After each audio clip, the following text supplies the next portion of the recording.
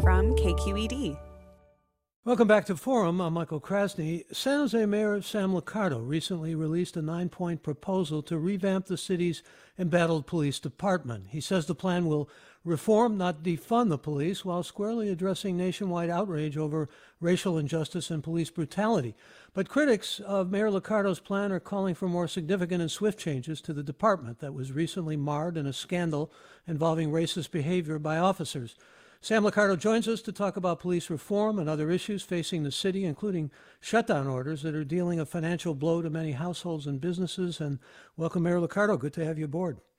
Great to be with you, Michael. Good to have you here, but we just talked about defunding, and you're not defunding. And I guess the real question here is, are you going far enough? Are you really going to, with the kind of reforms you put forward, and we'll talk about them in detail, I hope, but it's a 9-point plan. I know you didn't want to go to 10 commandments. You went to 9.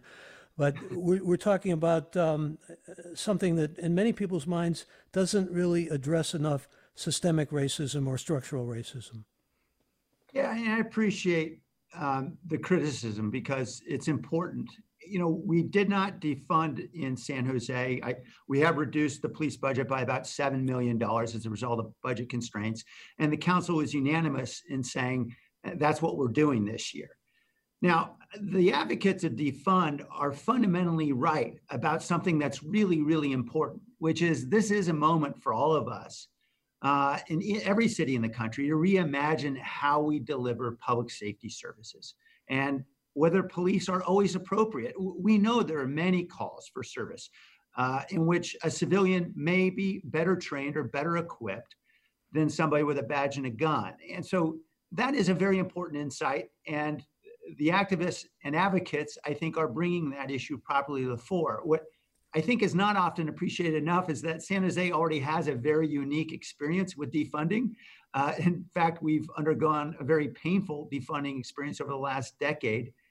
We already had the most thinly staffed police department of any major city in the country, and then we lost nearly 600 officers through a combination of pension reform and pay cuts and layoffs and so forth. And so that experience has been very instructive for us, and that's why we launched, for example, community service officer programs a few years ago, and a lot of other programs to try to find other ways to respond, really out of budgetary necessity.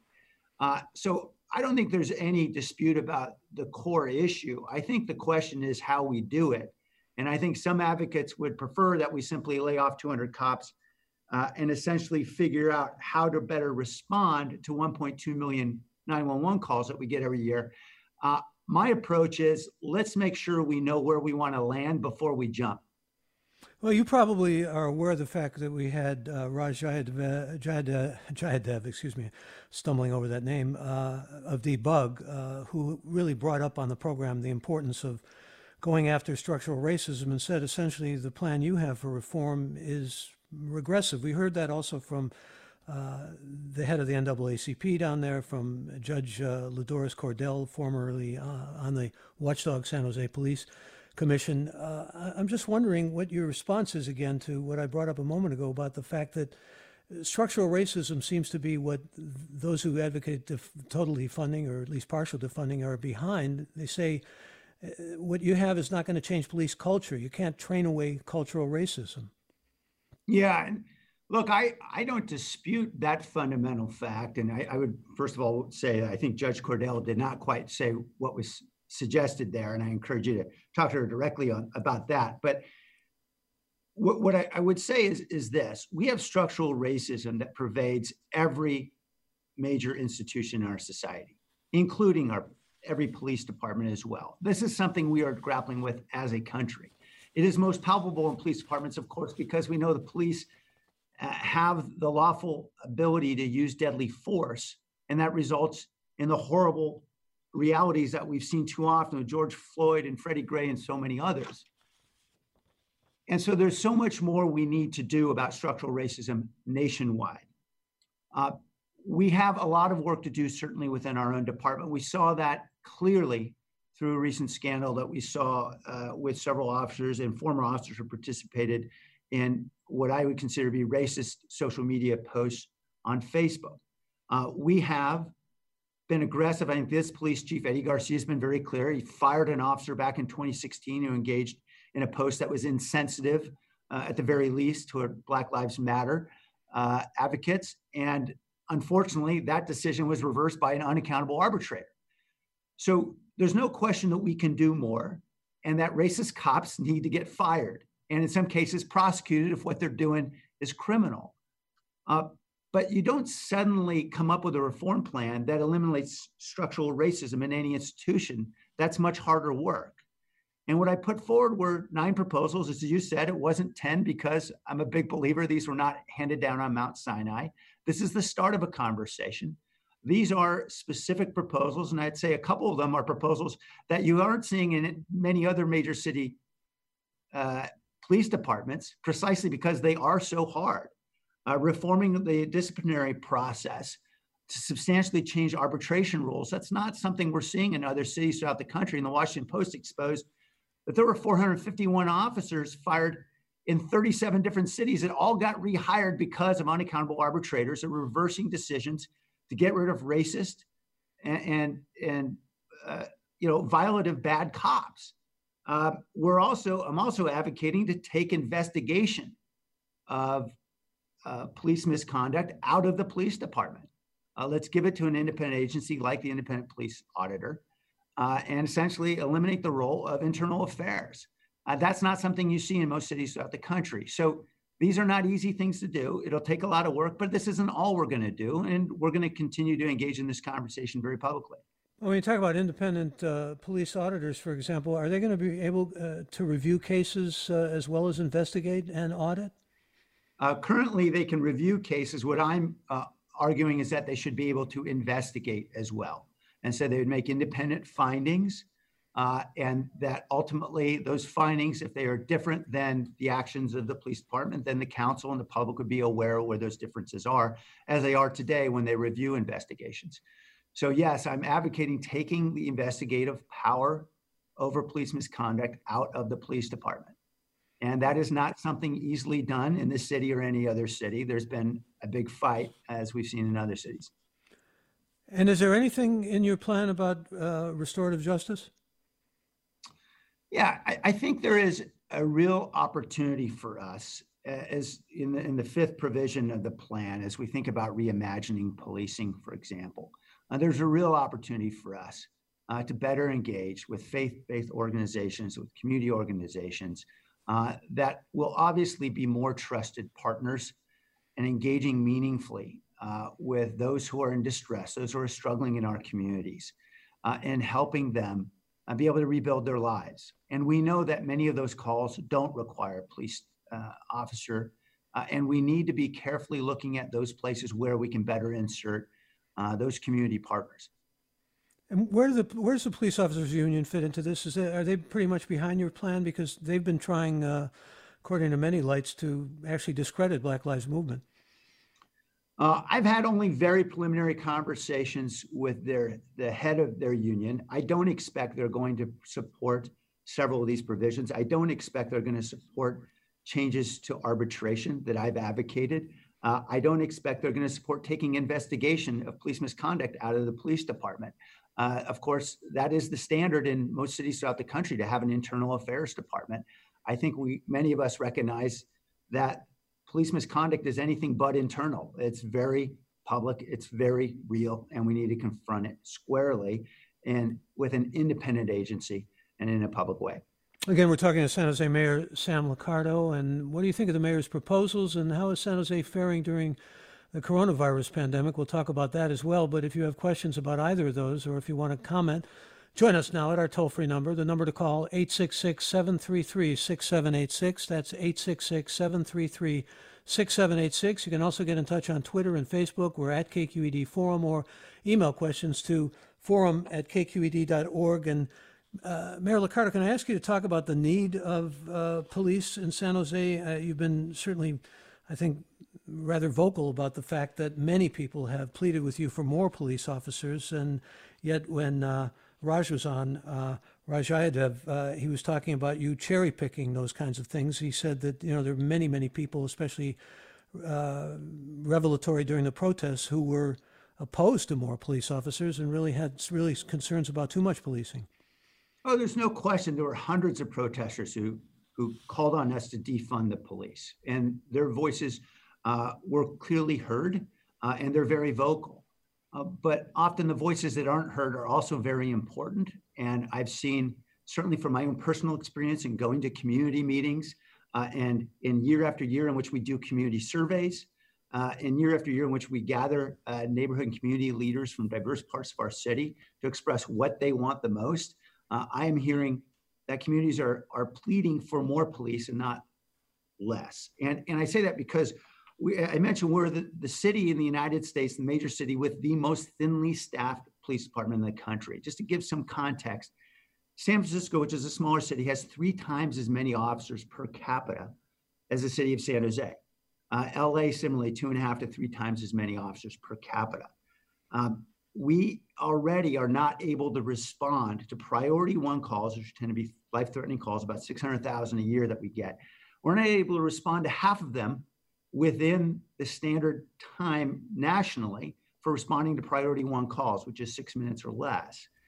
So we have serious challenges being able to simply address the critical needs of our community when there is violent crime, when there's domestic violence, when there's sexual assault, to be able to respond as police departments should, because we do not have enough police officers. That's not to say we need police officers for every response. And I think there are interesting experiments happening throughout the country right now. And we're all going to learn a lot through those about how perhaps we can insert civilians in different ways. But for the violent crimes, which I think many of us believe we critically need police officers to respond, that's not something we're at a staffing level now to be able to respond sufficiently to. Let me get your response, Mayor Liccardo, to a comment from a listener named Joe, who says, I've lost all faith in Mayor Liccardo and Chief of Police Garcia. When they gave that press conference shortly after the Black Lives Matter protest, the 2 of them went to great lengths to justify San Jose's racist responses to the protesters. What do you say to that kind of comment, if you would? Yeah, I think, look, I'm not going to speak for the police department. I'll just speak for myself. I was very clear that first, any officer who is engaged in any conduct that stepped over the line with regard to the use of violence or disrespecting protesters should be disciplined and, if necessary, fired if the offense is sufficiently grave. I immediately called for a ban on rubber bullets because it was very obvious that rubber bullets were being used far too indiscriminately and were harming way too many protesters, including innocent civilians who were not engaging in any violent behavior that would be deserving of any kind of response like that. I have called for provision by the San Jose PD of videotape of the many incidents which we know have made their way around in social media so that we can all get a fuller view of what exactly happened. And as recently as yesterday, I issued another memorandum urging the immediate release of that video. I don't have the authority as mayor under this city charter to tell them to release anything. I have to go to the council and ask the council for approval, and that's what we did in June.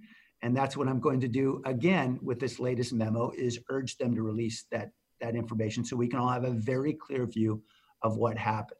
There's no question that there were several officers who stepped over the line. There's also no question in my mind, as I looked at some of the video clips, that they were perhaps by some advocates cut in time in various ways that hid more complete information that would have been available about what exactly happened before the officer stepped out of the line to try to arrest somebody. It's important that you see the entire view and not just the 5-second clip. But I think it's important for us to get this information out there so we can have an honest public conversation about it. And once again, if you'd like to join us in this conversation, you can give us a call at our toll-free number. It's 866-733-6786. That's 866-733-6786. Email from Ali, who asks, how about greatly reducing funding of the prosecutor's office instead of the police? We actually have no control over that. That is a county function in the state of California. I can tell you in Santa Clara County, there's already been a very large proposal from the county executive to reduce the DA's budget. I will not be weighing in on that, but I will say there have been many important partnerships that we have with the district attorney's office around particularly community efforts that do not involve police officers, that actually involve community leaders stepping up to help make their community safer. And I would be very concerned about steep cuts in the DA's budget. Could I ask you also about something that has created concern, and that is the changing of the city charter and expanding your authority as mayor with a strong mayor proposal? It's controversial, and I'd like you to weigh in. Yeah, it is controversial, and I appreciate this is something that's going to require a lot of public discussion. We've had a couple hearings so far, and we'll have another one on July 28th. The fundamental concern as we look at large cities throughout the state of California, San Francisco, Oakland, LA, Fresno, San Diego, they all have mayors with executive authority. San Jose is the only exception. And that's the general rule for large cities throughout the country, is to have a mayor with some executive authority, the ability to tell a city manager, a police chief, a department head, look, this is what you got to do to implement council policy. Now, council can always disagree with that and vote differently, but the ability to implement is critically important, particularly in times of crisis. And that is exactly what we found ourselves in this city, obviously in cities throughout the country. As we are dealing with a pandemic, we're dealing with a very severe economic recession. We're dealing with, I think, righteous calls from a community around police accountability in cities throughout the country. And so when there are orders that are issued, for example, a curfew order, or I'm attempting to try to ban rubber bullets, or there may be issues with regard to the police disclosure of videotape about a controversial incident, I need to be able to tell the public, and the public needs to know, that someone that they voted for is accountable ultimately for making that decision, rather than a bureaucrat whose name they never will know and they have no accountability over. They can't vote them out. And so this is fundamentally about responsiveness and accountability. For example, when I proposed banning the use of rubber bullets during the protests, I basically had to have a public hearing about it, have the council meet. I couldn't do it outright. The council agreed with the recommendation. Now we're going to come back in August for a formal ban. In the meantime, the police chief said, well, we won't use rubber bullets for crowd control, but we're still going to use them in crowds when there's an aggressor. Well, that wasn't what I proposed, but the problem is now the public believes that we're somehow stepping backward because I proposed an outright ban and a police chief is doing something different. We need to have clear alignment and accountability so that residents know who is responsible for making decisions in their city. And that's what they expect in big cities throughout the country, is that the mayor is responsible for making these decisions. And we want to ensure we have a structure that is responsive to that basic expectation of our residents. Again, our guest is Mayor Sam Liccardo, Mayor of San Jose, and let's bring a caller on. Paul, join us. You're on the air. In the 1930s, guns, Tommy guns were, there was a national law that they had to be registered. Why not register Tommy guns? Automatic guns. Number two, I've seen the training of policemen. They are rewarded for shooting at the heart on a dummy, on design, on perfect shooting. If they're taught to shoot, then they get rewards and everything for that, medals and everything for how well close they get to the center. I think that we have to retrain policemen to shoot a leg if it's really essential, or something like that. That killing is not aiming for the heart is not the goal. All right, Paul, I thank you for those. Mayor Liccardo, let's first talk about registering guns, since you brought that up. No, I've been a very strong advocate of gun control. Fully automatic weapons are prohibited in the country throughout the United States. Semi-automatic weapons, however, are allowed, though I wish they were not. And I've been a strong advocate for a series of measures, including actually ensuring that there would be liability rules in place to actually force greater accountability for gun violence. There are many controversial gun control proposals I've been supportive of, so I won't go into great detail on those, but suffice to say I'm a strong supporter of gun control. With regard to officers and use of force, the fundamental reality is that we need to be able to find alternatives to the use of guns, period.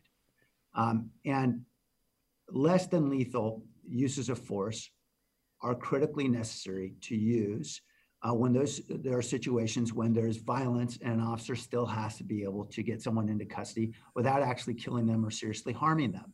Gets right down, doesn't it, Mayor Liccardo, to officer training and to the necessity for better training? I don't know what he's talking about with Yeah, respect to absolutely. shooting for And the heart, but, a yeah, lot of people say you need better training in terms of use of weapons, period. absolutely. And that's why, 4 years ago, Chief Garcia implemented de-escalation training, just as he implemented implicit bias training and a host of other trainings. And the benefit we have seen so far is through independent studies of data that it's been collected here, and we ask independent consultants in Washington and University of Texas and others to look at our data, we have seen significant improvements. For example, we've eliminated the racial disparity in terms of use of force against individuals versus the arrest rate of those same individuals when we look at the demographics. So there's some progress, but we know we have a lot more work to do. And so training is critically important, data collection is important, and it's important to have external independent authorities really taking a hard view and helping us understand where we can improve. I've mentioned a few times Raj Jayadev, who was on with us from Debug, and I'd like you to respond to something he said when he was on with us, talking actually very critically about your proposals. Let's hear. These days, it sounds like every elected official has some sort of like enumerated list that is going to make the problem of institutional and structural racism go away. And that's clearly no such list exists when you keep adding to the institution itself. And so this 9-point plan by the mayor, we believe is completely inadequate to deal with the structural racism that's endemic to the institution itself, and clearly was put out and exposed through this recent scandal that may have shocked a number of people outside of San Jose, but it certainly was not a revelation for people here in San Jose, particularly just coming off the protest where we heard similar comments in the streets. And so the difference now versus, say, the time, Michael, when you brought up Officer White making that horrible comment on Twitter, is that before the demand was essentially personality driven or individualized accountability. The demand in today's world, in a post-murder of George Floyd, the demand is structural change, not individual piecemeal reforms. And that's what this plan essentially is speaking to. Mayor Liccardo, inadequate again. I think Raj is fundamentally correct about something that's very important, which is a 9-point plan, or if this were a 12-point plan, or if you made it better somehow or another, it's still not going to eliminate structural or institutional racism in any organization. And again, by the way, it's not just our police departments. Let's all be clear about that, because I think we all need to look at ourselves very carefully. That being said, I'm sorry. No, I'm sorry. I thought you paused there. Go ahead. Finish your thought, please. It is not the case that the overwhelming majority of my residents or residents in this country believe that the answer is to eliminate police departments. In fact, some of the most progressive ideas that are out there, for example, the CAHOOTS program up in Eugene, Oregon, which is used as a national model, the co-founder of that program is very clear, as he said in national media. This is a partnership they have with police departments where they have mental health workers out in the community working with homeless and responding to the mental health episodes that are happening out there in Eugene. He's very clear. We need the police department, because if it's a situation where someone's violent or a criminal act, we're not going to put our mental health workers in that situation. We need to have police officers. And, you look at surveys just as recently as, the Pew survey that came out on July 9th, 73% of Americans believe that spending in their local communities on police should be equal or greater than it is today, not less. And that is not just white Americans or Republican Americans. It's, they look at the data, it's a multicultural supermajority, multiracial supermajority that believes we still need police in our communities. And I happen to think they're right. As long as we have a country in which we allow 300 million guns out on the street, we can't assume that simply putting folks out there who don't have the ability to use force when necessary is going to somehow address the realities we see every day in domestic violence and sexual assault and so many other violent crimes in our communities. Let me bring another caller aboard here. Mason, thank you for waiting. Join us. Mason's joining us from Berkeley. Good morning. Hello? Yeah, hi, Mason. You're on the air, please. Oh, hi. I was just going to comment. One of the big discussions in all this is police unions and sort of pointing at police unions, and they've certainly said a lot of obnoxious things. But I would respectfully say to the mayor and the council, you signed their contract. you tell them what they're allowed to do. And, if you sign a contract that has consequences for racist behavior, that's something you can do. So I think, that discussion has been maybe a little lopsided. I do want to also say one more quick thing, Mayor. It's really interesting. You said you have the thinnest police force per capita of major cities. You also have one of the lowest crime rates. So it's obviously not just the number of police that are driving the crime rate. Thanks. Thank you for those comments, Mayor Liccardo. Yeah, good points. First, on the crime rate issue, I will say that, over the last decade, since 2010 to 2019, so we saw that dramatic reduction in our police force. We did see a rise in the violent crime rate by about a third in San Jose. So there were real consequences to the loss of police officers. And I don't mean to say that there is a clear correlation that more police officers mean a safer city. That's certainly not true in the data. But what is true is that if you get below a certain threshold, it's really problematic. And you can't have a severely understaffed police department if you want a safe city. And so we need to be realistic about what is out there in the community. With regard to the police contracts, I think he's absolutely right. It is up to individual councils. Now, the actual disciplining of an officer, those decisions are made by a police chief and the brass. And I happen to think that Chief Eddie Garcia has made very good decisions, such as in 2016, when we had an officer out there tweeting, very awful things about Black Lives Matter. He fired the officer, and that was the right thing to do. There was an arbitration process, and as you know, there's also state law that makes it very challenging, so that then that officer gets reinstated. And so those are the things I want to change through the contract, and certainly I want to advocate for changes in state law. That contract is going to be up now. We have only had a very short 12-month rollover. The police officers got 0% pay increase because we're in the middle of a crisis and we don't have time to negotiate a contract now. In the next 12 months, we'll have an opportunity to take a very close look at this. I'm going to have to close it off now, Mayor Liccardo, but good to have you with us. I'm sorry, I really wanted to get with you talking about shutdowns and all of that and opening up again, but the police issues obviously took over the segment here, but I'm glad we got so much illumination from you. In fact, I'm going to read a comment from a listener named Ron who says, Mayor Liccardo is very reasonable. I'm tired of hearing complaints about him. We'll let it end on that. Sam Liccardo, thanks for being with us. Thank you, Michael. Have a good weekend. You too. Forum is produced by Judy Campbell, Tina Larberg, Ariana Prale, and Blanca Torres and Susan Britton. Senior editors Dan Zoll, engineers Danny Bringer, intern Jameson Weiss, executive editor Ethan Tobin Lindsay, and chief content officer Holly Kernan. I'm Michael Krasny.